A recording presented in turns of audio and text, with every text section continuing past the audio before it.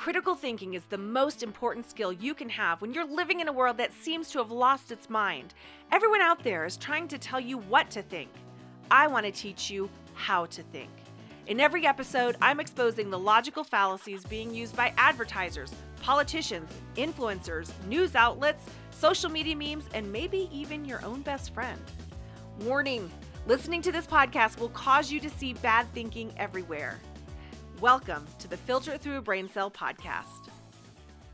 Hey guys, what's up? So we're going to dive into another fallacy today, but first, let's take a quick minute to review a fallacy we've already talked about in the past, the tu quoque fallacy.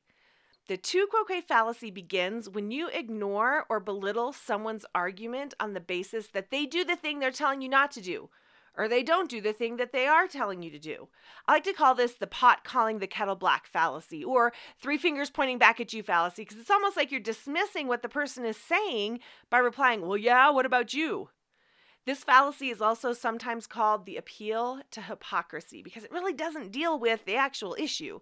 It's just saying, well, you do it. All right, so the question to ask yourself if you think you're facing a tu quoque fallacy is this: does that have anything to do with the original question or argument? All right, if you want to hear more about this fallacy, go back and check out episode 17. All right, let's dive into today's fallacy, the appeal to possibility. This is kind of a funny one because we all kind of do it in very specific situations. So the appeal to possibility fallacy argues that because something is possible, it must also be a certainty. All right, here's an example. I just know I'm going to win the $500 billion lottery this weekend, so I'll go ahead and charge this shopping spree on my credit card. Okay, is it possible that I could win the lottery? Sure, I guess. But does that mean it's certain? By no means. In fact, the chances of that one are going to be very, very small. Okay, how about this example? I think we have a 50% chance of a snow day tomorrow, so I'm not going to bother finishing my report. I'll have an extra day to finish it. Oh, really? There's a chance, it's a possibility that school could be canceled, but does that mean it's a certainty? No, it sure doesn't. All right, how about this example? Because we've explored so little of space, and because there are so many other planets out there, there has to be life on other planets. Really? Is it possible? Honestly, who knows? But let's just say it is possible. That certainly does not mean that it is a certainty. Here's what's wrong with the thinking behind an appeal to possibility. A lot of times people will make the mistake of using an appeal to possibility when they are very emotionally invested in a certain outcome and they really, really want it to happen or to not happen. In fact, they're so invested that they're no longer thinking rationally, and they've started to believe that what was just a possibility is now a certainty. All right, let me give you another example of an appeal to possibility. This is a quote that I was told and I believed for years that I no longer believe. Here's the quote. The fact that the effort was made ensures success.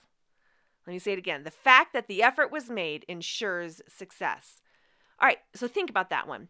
It's saying that if you work hard enough, you're guaranteed to have success. Is that true? Maybe. We certainly have lots of examples of people who worked hard at school or a business or sports and have had success because of all that hard work, right? In fact, it's pretty uncommon that anybody will have any real success without putting in hard work. But does hard work guarantee the certainty of success? No, absolutely not. For every example of someone who worked hard and succeeded, I can show you 10 examples of people who also worked just as hard and didn't succeed. They didn't make it to the MBA. They didn't graduate as a valedictorian.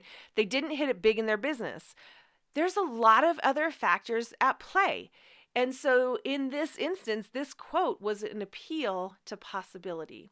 So in my example, I was being told this quote by people who benefited off my hard work, whether I succeeded or not. So is it any surprise they told me this to keep me working hard? No, it's not. But it's a fallacy. And if I had known this way back then, I wouldn't have fallen for it the way that I did. Success might be possible, but it's not a certainty. All right, so the question to ask yourself, if you think you might be facing an appeal to possibility, is this: is it really certain or is it just possible? Let me say it again. Is it really certain or is it just possible? All right, join me in the next episode when we wrap up this little mini-series on appeals by discussing, this one's a doozy, y'all, so be sure you listen in, the appeal to heaven. And remember, when you learn how to think, you will no longer fall prey to those who are trying to tell you what they want you to think, and it all starts with asking one simple question. Is that really true? I would love to hear from you. Do you have questions about fallacies and cognitive biases? Are you now starting to see and hear them everywhere around you too? Well, send them in.